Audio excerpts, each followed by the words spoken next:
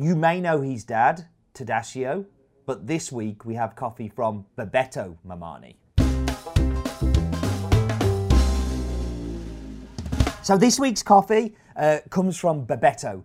And as I said in the intro, Babetto is the son of Tadasio. Tadasio is a coffee producer we have bought from now for the past, I want to say 11 years, maybe a little longer.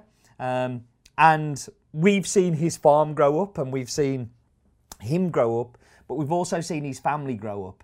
And as his family have grown up, they've started to have parts of the farm themselves. So the farm starts to get divided so the kids can build a house, bring up their families and also grow coffee.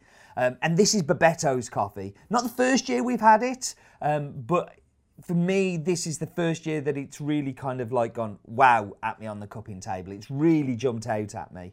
Babetto has grown up around coffee. His whole life has been coffee and football.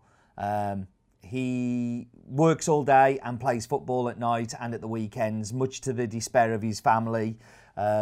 But that's the Mamani's life. They all play football together. They all work together. They all help each other on each other's farms. So when picking needs to be done, and Babetto doesn't have any picking, he goes to his other brothers or he'll go to his dad's farm and they will start picking there. It's that kind of team approach, which the team approach you need in football.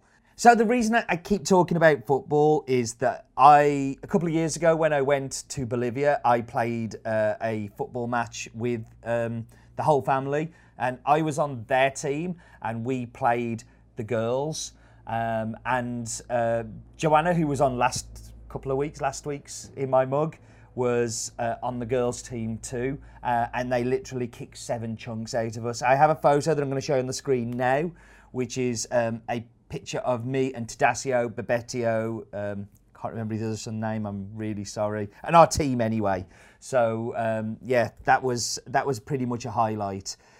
But I just love that they're a team. I love that they're also getting their own personalities by being allowed to have their own part of the farm and produce coffee that's a little bit different. They're doing all of the depulping and processing on the farm and delivering the parchment to the mill. So again, they're getting to add their little stamp to it and make these coffees just a little bit different.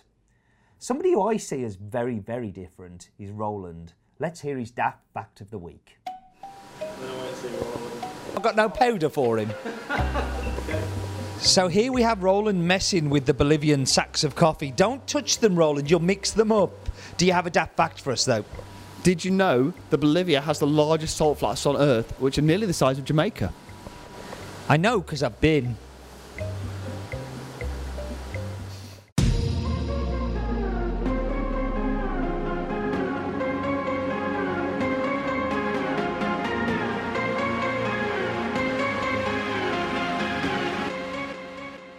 So the Instagrammer of the week goes to Creza6, and although it's not a picture of his In My Mug, which is perfectly fine, he did put the hashtag on there, In My Mug, or has been, which will be equally in, and that will get you love and praise. Thank you, Creza6.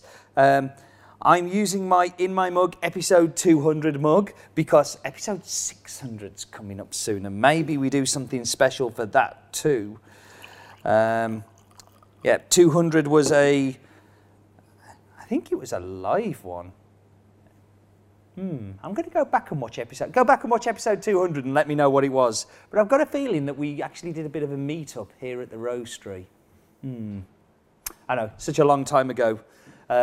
Nearly 7-8 years ago. But let's get into the coffee.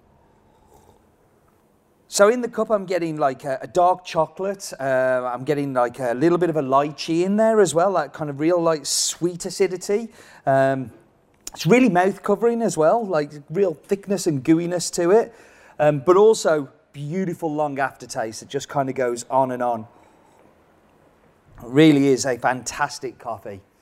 Thank you very much for joining me as always. And do remember, life is too short for bad coffee.